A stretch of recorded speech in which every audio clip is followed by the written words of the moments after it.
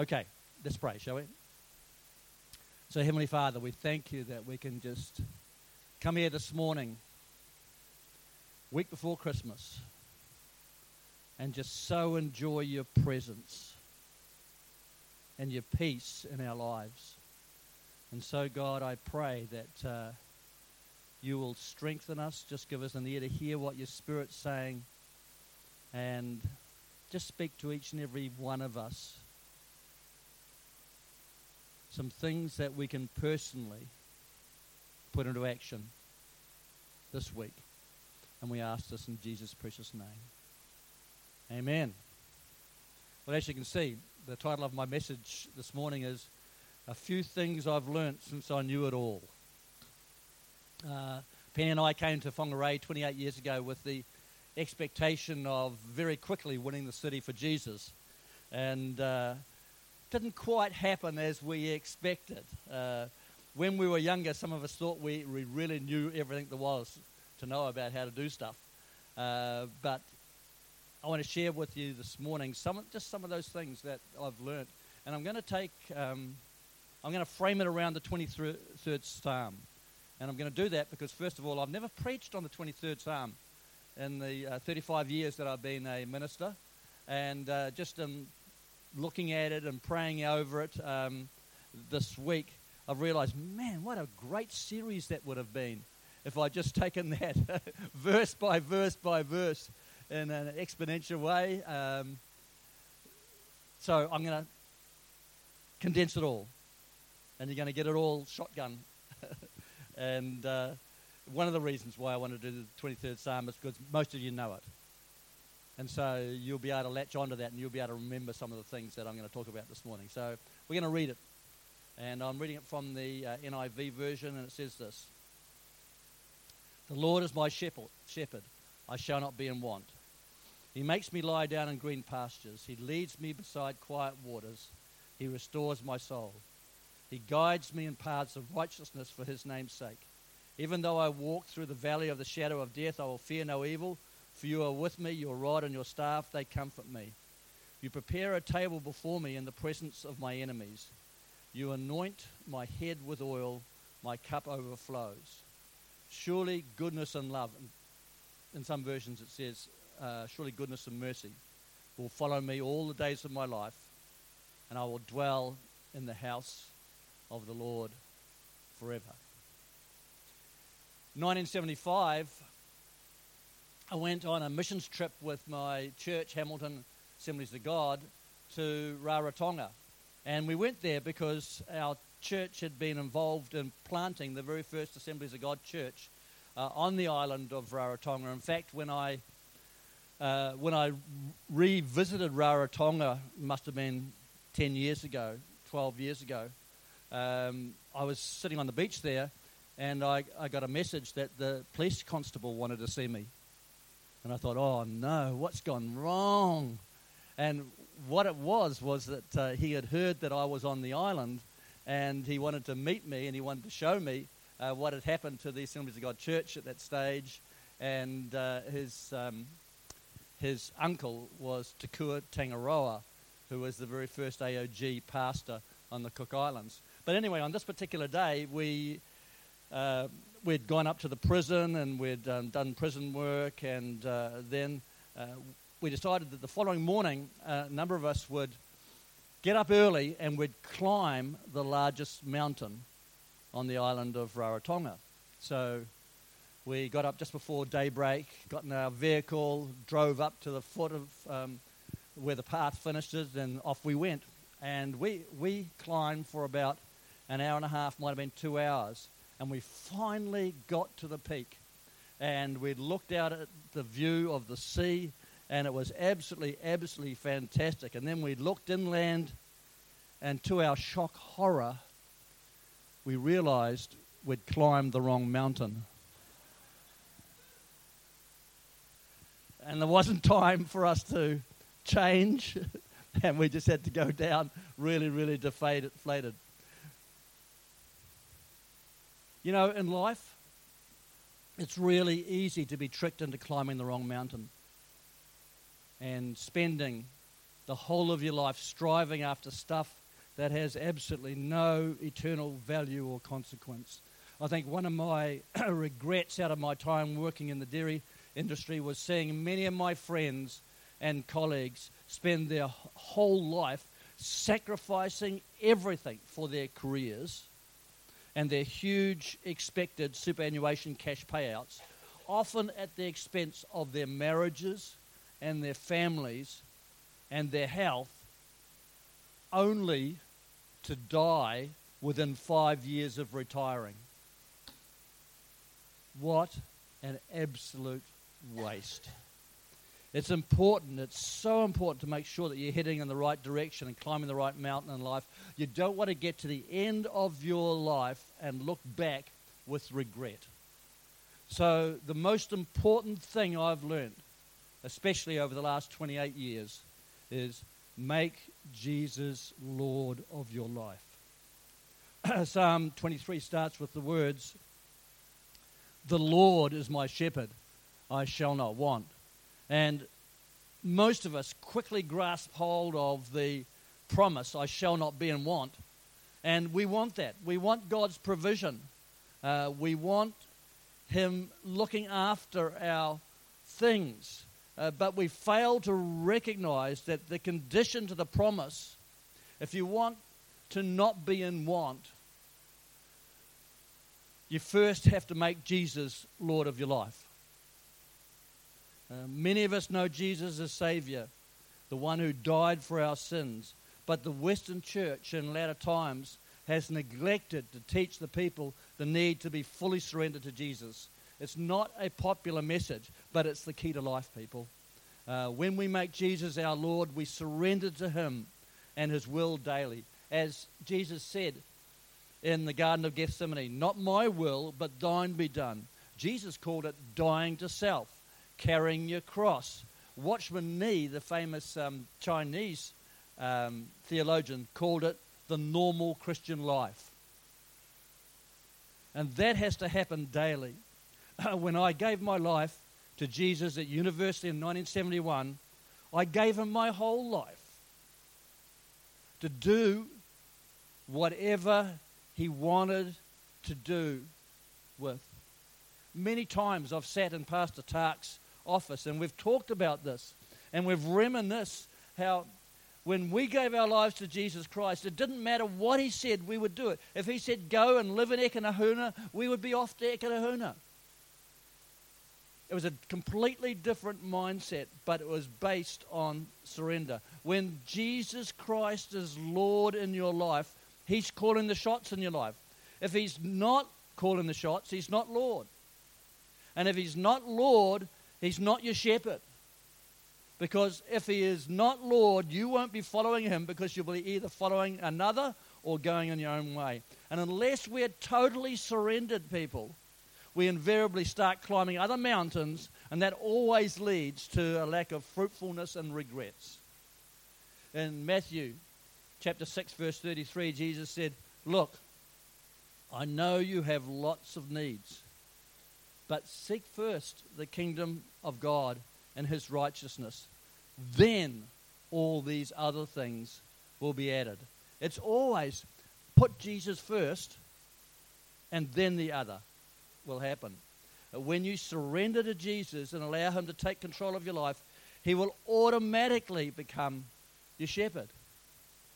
John 10:10 says, "The thief, the enemy, Satan, comes only to steal and kill and destroy. But Jesus said, I have come that they might have life and have it to the full. I am the good shepherd. The good shepherd lays down his life for the sheep." So Jesus, the good shepherd, wants to guide us and lead us and feed us if we will let Him. He wants us to experience His provision. He wants us to experience His protection, His peace, His presence. And that has been my lifelong experience. But it's come out of surrender. The Lord is my shepherd. I shall not be in want. You know, last words are always really, really important. And these are my last words to us as a family, as your senior minister. And in a sense, the last words are the most important. And the most important thing, people, is to make Jesus Christ your Lord. Surrender to him. And that brings me to my second point. As our shepherd, God's more interested in us than what we can do for him.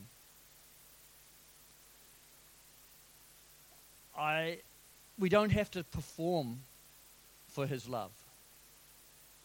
I've always been incredibly goal-orientated, whether it's on the sports field, whether it was in industry, whether it's in leading a church. And with that drive and makeup, and some of you are like that as well, it's real easy to base our identities on the position that we hold or what we do or what we achieve. And this is an area that guys have to really address, because often we get caught up in the corporate world or the business world, and we forget that our identity is not based on what we do. One of the things I've realized even more lately is that God first called me to himself, to know him and be intimate with him, before he called me to do stuff for him. So what I've learned is that my relationship with God is absolutely vital. So I need to prioritize growing in him. I was just sitting down the front, just worshiping, and when we came to that last song, I was crying. And then I thought to myself, that's not going to stop when I finish up as the senior pastor of this congregation. I'm not crying because I'm paid to do it. I'm crying because I've got a relationship with Jesus. And that's not going to change. In fact, I kind of think that my relationship with the Lord is actually going to grow. Because the pressure and the weight of doing stuff often can get in the road of just being. You know, we're human beings before we're human doings. My identity, my intrinsic value is not based on what I do or the position I hold. Often how people see themselves is determined by how they perform or by what others say about them. But as Christians, our identity should be based on what God says about us. You know, we have identity and we have value because we're created in the image of God. We are God's masterpiece. Penny and I have visited many of the great museums in Europe and seen the masterpieces on the walls of these. And, you know, those masterpieces have incredible value. Some of them, not because of the picture. Some of them look pretty rubbishy, actually. But a masterpiece has value because it's painted, it's created by the master. And you and I have value because we've been made by the master.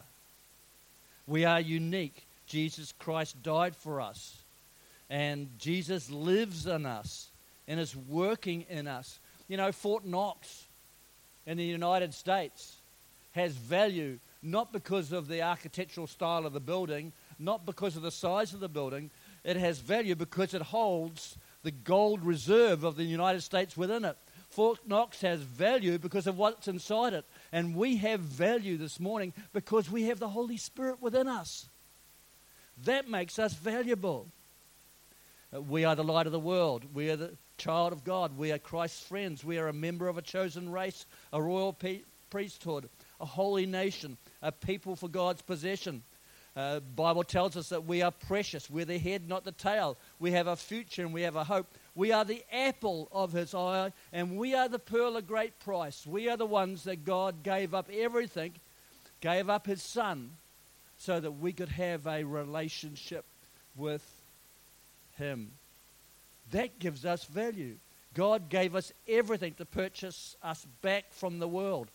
God loved us before we tried to do anything for him. And because he loves us, the Lord, our shepherd, makes provision for all of our needs, physical, emotional, and spiritual, when we place ourselves under his care.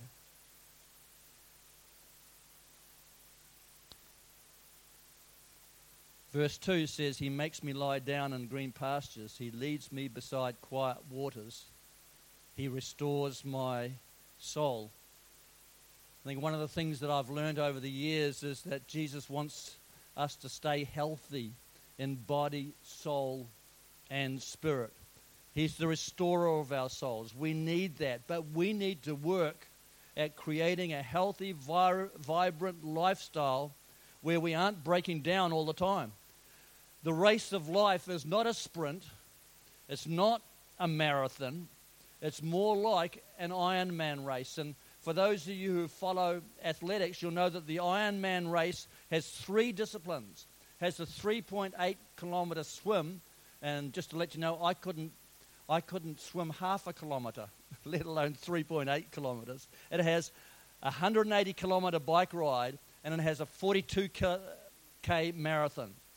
If you fail in any one of these disciplines, you won't finish the race. It's no good being one of the greatest marathon runners if you can't swim. It's no good being a great swimmer if you're no good on the bike. You have to have the swimming, riding, and running together if you're going to finish that race. And the same is true in our lives. The 3 areas of discipline that we need to be continually assessing and building up in our lives are our spiritual, our emotional, and our physical tanks. We need to keep them all filled. Many great leaders with great spiritual lives have burned out because they have allowed themselves to get emotionally depleted or physically unfit. One of the friends that I made over the years was a wonderful man who wrote a book called Love, Acceptance, and Forgiveness. His name is Jerry Cook. And Jerry was telling me he built a church from 100 to 3,000 in less than 2 years. That's church growth. That's amazing. Jerry was telling me how one day he walked into his office and it took him just over 3/4 of an hour to decide which chair in his office that he was going to sit down in. And then when he sat down, all he could do was cry. He was emotionally completely burned out. He had a fantastic spiritual life in terms of his discipline, in terms of his prayer life, in terms of his reading of the Word of God, but he hadn't paid attention to his emotional tank, and so when that drained, he hit rock bottom. Please don't think something like that couldn't happen to you. Our bodies are the temple of the Holy Spirit. We need to look after them. So this morning, if I was to ask you, how full is your physical tank? What would you say? 50%? 50% full? 70% full? 90%? Some of you might be 10%. What about your emotional tank? How full are you emotionally?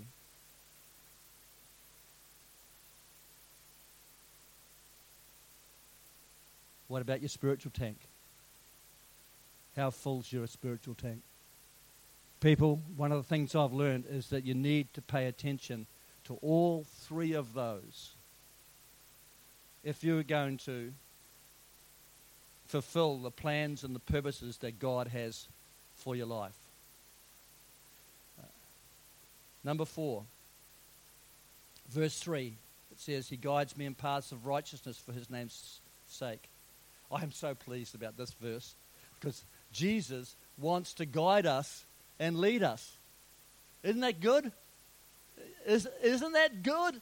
He actually wants to guide us and lead us. That just takes a whole weight off us. when you realize that the King of Kings and the Lord of Lords, the creator of the universe, has got a plan and a purpose for your life, and he wants to actually guide you into his plans. That means that we need to have an ear to hear what the Spirit is saying. We need to take time out to listen. Even before I knew Jesus, looking back, I can see that he was opening and closing doors for me so that I could walk into his plans. I think there's 3 little keys to fulfilling God's plans in your life. 1, pray. You got to pray. Because it's as you pray that you still yourself and you have an ear to hear what the Spirit is saying. And you're never going to walk into everything that God has for you unless you're hearing his still small voice. I think one of the great things that happened to me when I went to Chile in 1990 was I totally surrendered afresh to God and said, God, I'm going to do all that I can to learn how to hear your voice. And I made it a passion. I began to read about it. I began to do it. And that has been something which has strengthened me over the years. The mistakes that I've made, and there have been many, have mostly come when I've run ahead of God and when I haven't stopped to listen to what the Holy Spirit has been saying, his still small voice. So pray. Keep your heart in his hands by being surrendered. Jeremiah 29:11, I know the plans that I have for you, declares the Lord, plans to prosper you, not to harm you, plans to give you hope and a future. Then you will call on me and come and pray to me, and I will listen to you, and you will seek me and find me when you seek me with all your heart. In other words, if you want to know the plans that God's got for you, they start in verse 12. Then you will call on me and come and pray to me, and I will listen to you, and you'll find me. When you find Jesus, you find his plans and purposes as well. Proverbs 21:1, the king's heart is a stream of water in the hand of the Lord. He turns it wherever he will. So if you keep your heart in his hands, doesn't matter what direction you're walking in, he can just change your heart, turn you around, move you into this, move you into that. And that was my experience. One week I was an executive in the dairy industry. The next week, Jesus is telling me how many more young men will die before you'll preach my word. At that time, my career in the dairy industry was finished. And God had a new direction that he wanted me to walk in. And stay teachable. Stay teachable and hungry to learn. Jesus said, blessed are those who hunger and thirst for righteousness, for they will be filled. I love what the great theologian Henry Ford said. He said, anyone who stops learning is old, whether 20 or 80. Anyone who keeps learning stays young. John Wesley told young ministers, either read and grow or get out of the ministry. And that applies not just to ministers, it applies to life. You got to be teachable. You got to keep learning.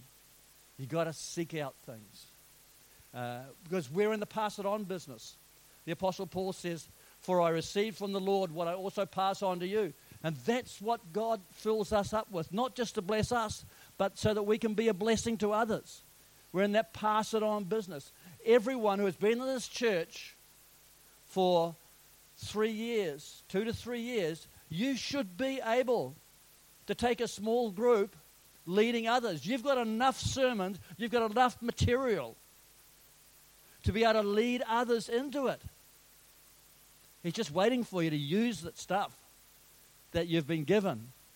And by the way, Bonnie copied off USBs with the last 28 years of my sermons on them. And I'd suggest those of you who are involved in leading others, get a copy of those. And not because they're fantastic sermons, but because there's lots of scriptures there. And it'll give you ideas as you seek to be able to pass on stuff. So, Bonnie, have you still got some more of those USBs? Yep. Yeah, and if we run out, she'll copy a whole pile more. And so I've given those out to pastors and leaders. And one of the big things as a young minister that you're always looking for is materials that you can make your own. And I was really fortunate that my previous senior pastor, when he left, I found one of his sermon books. He'd left it in the office. And I preached my very first sermon out of that book. And it was a great sermon. Man, it was good. But it was all his points. We're in the pass it on business. Grow, grow, grow, and pass it on. When Jesus is our Lord and Shepherd, verse 4, even though I walk through the valley of the shadow of death, I will fear no evil, for you are with me. Your rod and your staff, they comfort me. You know, it doesn't matter what you're going through in life, people. Jesus will always be with you to get you through. And you can have his peace in the middle of the storm if you've got Jesus with you in your boat. John Wesley, the great revivalist who started the Methodist movement,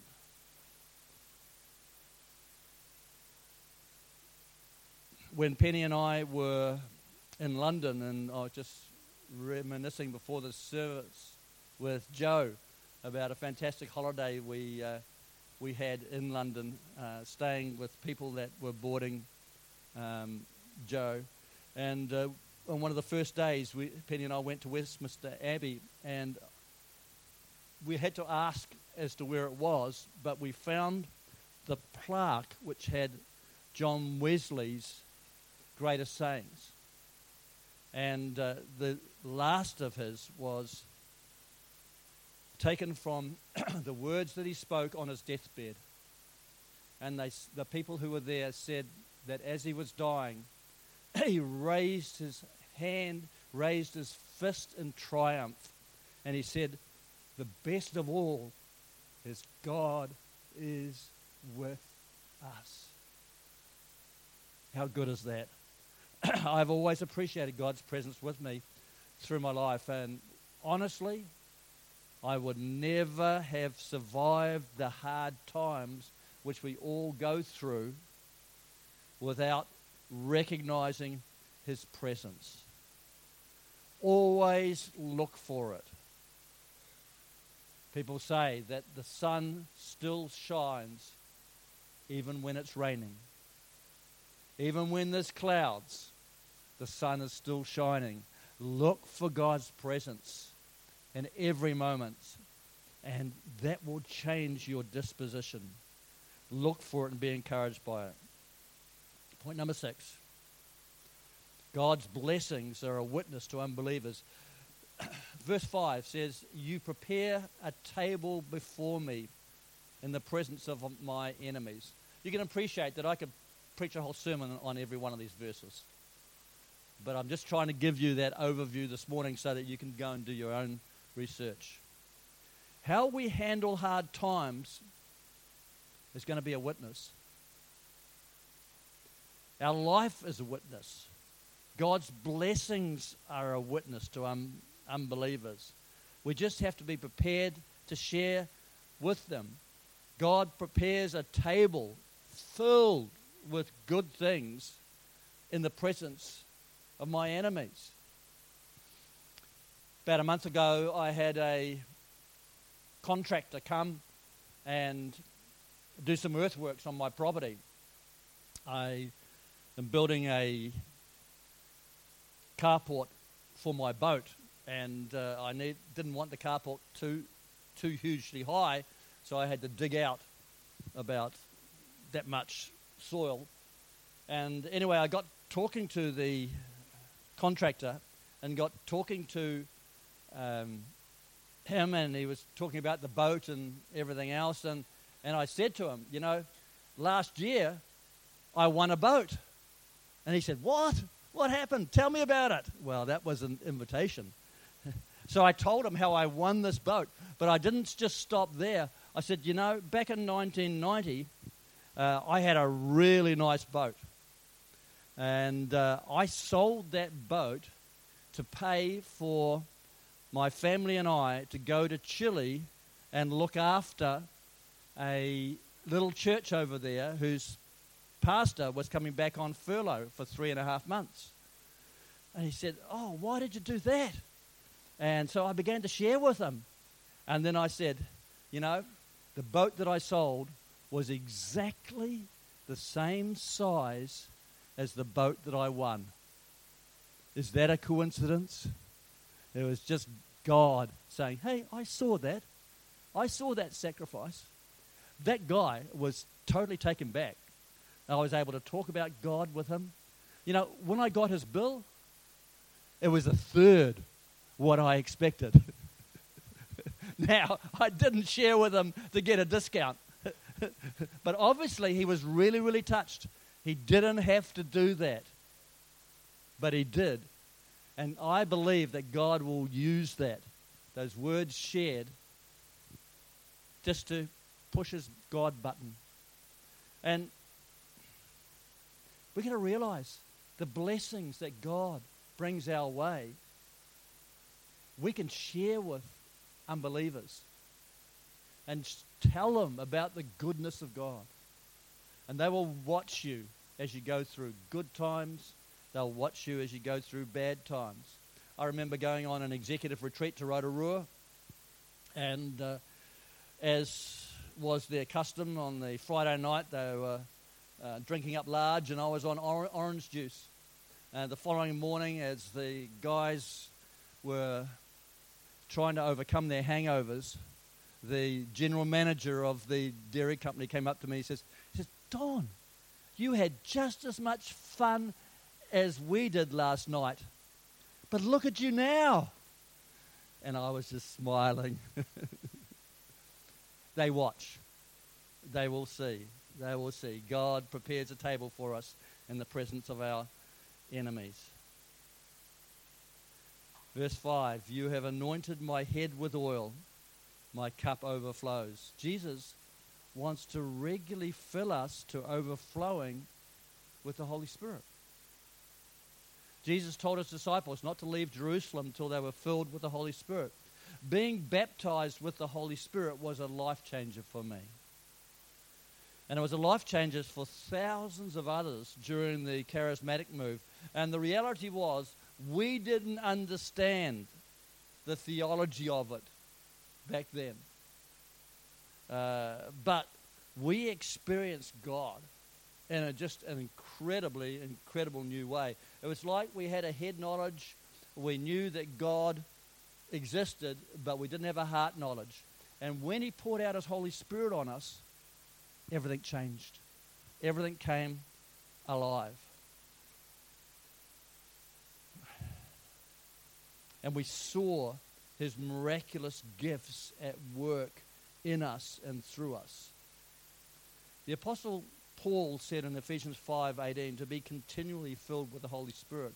And one of the things that I've learned over the years is that the Spirit, like fire, has a propensity to get dull in our life. And we have to keep stoking the fire. We have to keep coming to the Holy Spirit and asking him for more. We have to keep hungry for him. If you haven't been filled yet, seek God for it. I remember Zena, who died this Monday, telling me that she was brought up in a church that preached against the baptism of the Holy Spirit. But she was hungry for God. And one day at home, as she was crying out to God, as she was praying, she just started speaking in a new tongue. And she didn't know what it was. She said it quite frightened her to start off with. But in a sense, it overwhelmed her. By herself, nobody laying hands on her, just her heart's desire for more of God, and God filled her. And that can be your experience as well. I remember my brother-in-law, one of my brothers-in-law, who had gone up in an altar call at Hamilton AOG, and he was a doctor, and he was quite an intellectual guy, and often his mind would get in the road of what he wanted to see happen in the spirit. And I remember at that altar call just coming up behind him, just gently, and he turned around to talk to me, and all that came out was tongues. He'd been filled with the Holy Spirit, and it changed his life. Verse 6. Surely goodness and love will follow me all the days of my life, and I'll dwell in the house of the Lord forever. One of the things I've learnt over these years is the best is still to come. The best is still to come. King David wrote that God's goodness and God's love would follow him all the days of his life. Lamentations 3:22 says, the steadfast love of the Lord never ceases. His mercies never come to an end. They are new every morning. Great is thy faithfulness. Every morning they're new. Not just once a week. Every morning they are new. Other translations of verse 6 of Psalm 23 say, goodness and mercy. Mercy is the fact that God gives us what we need, not what we deserve. Aren't you glad God doesn't give you what you deserve? It'd be pretty sad if he did. Mercy is grace in action. We all stumble and fall. We all blow it. We all make mistakes. And I've learned that failure isn't final. Psalm 37 verse 23 says, the steps of a good man are ordered by the Lord. We know that. And he delights, that's the Lord, delights in his way. And then verse 24 says, when he falls. It's not if he falls. It's when he falls. If you haven't made a mistake yet, that's fantastic. Bad news is you're going to. When he falls, he shall not be utterly cast down, for the Lord upholds him with his hand. We need God's goodness, and we need his mercy. We need his love and acceptance and forgiveness. We need his pardon, and we need his healing. And mercy, like goodness, follows us in life. Not some of the days, but all of the days. All of the days. God doesn't turn his goodness and his mercy on and off. He doesn't treat you nice one day and the next day treat you badly. All of the days of my life, I have God's goodness and God's mercy, and I can experience his love, no matter what I am going through. Wow.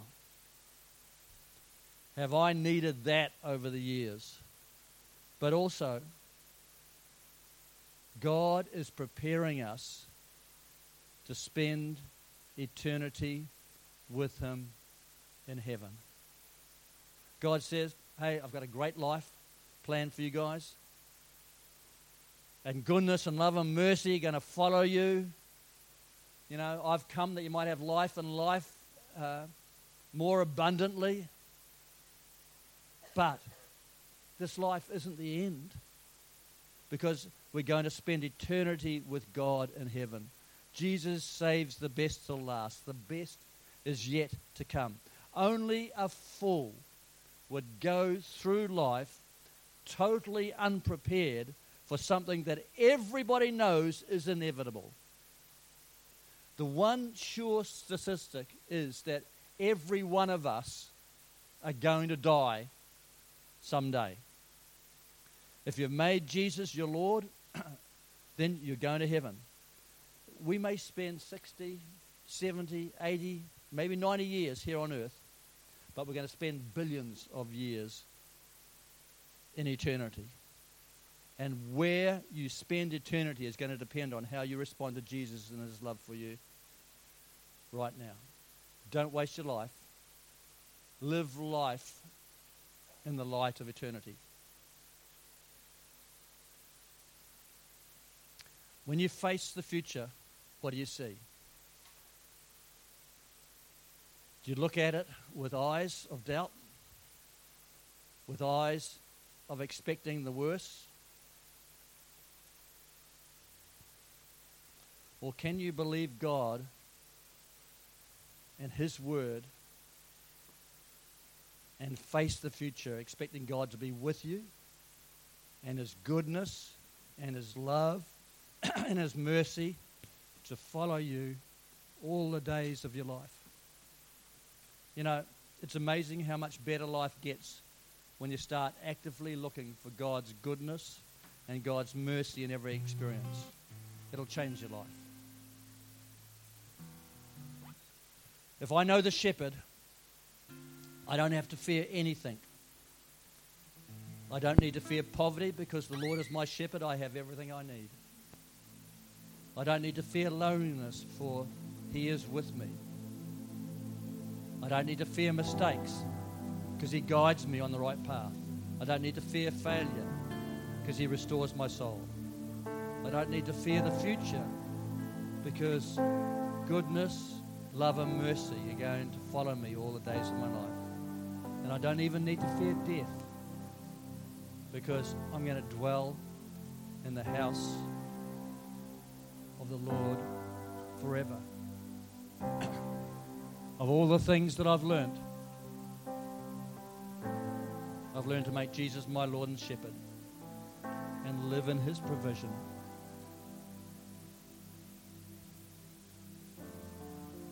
And you can too. Amen.